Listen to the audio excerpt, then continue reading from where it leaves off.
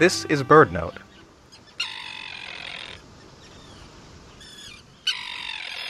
I'm Ade Ben Salahuddin, and in June of 2022, I worked as a volunteer research assistant on a tiny island off the coast of Maine with the National Audubon Seabird Institute.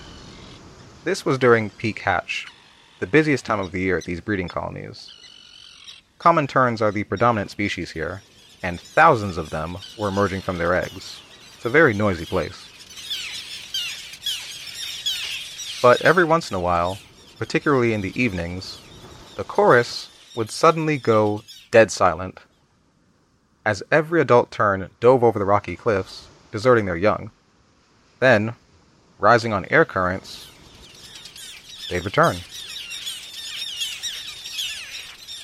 This strange behavior is called dreading, and it's not clear why terns do it.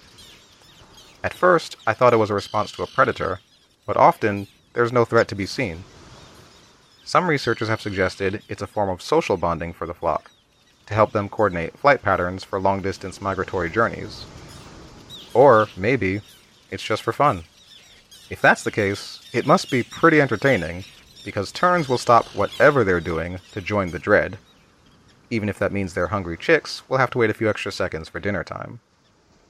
Learn more about dreading at birdnote.org.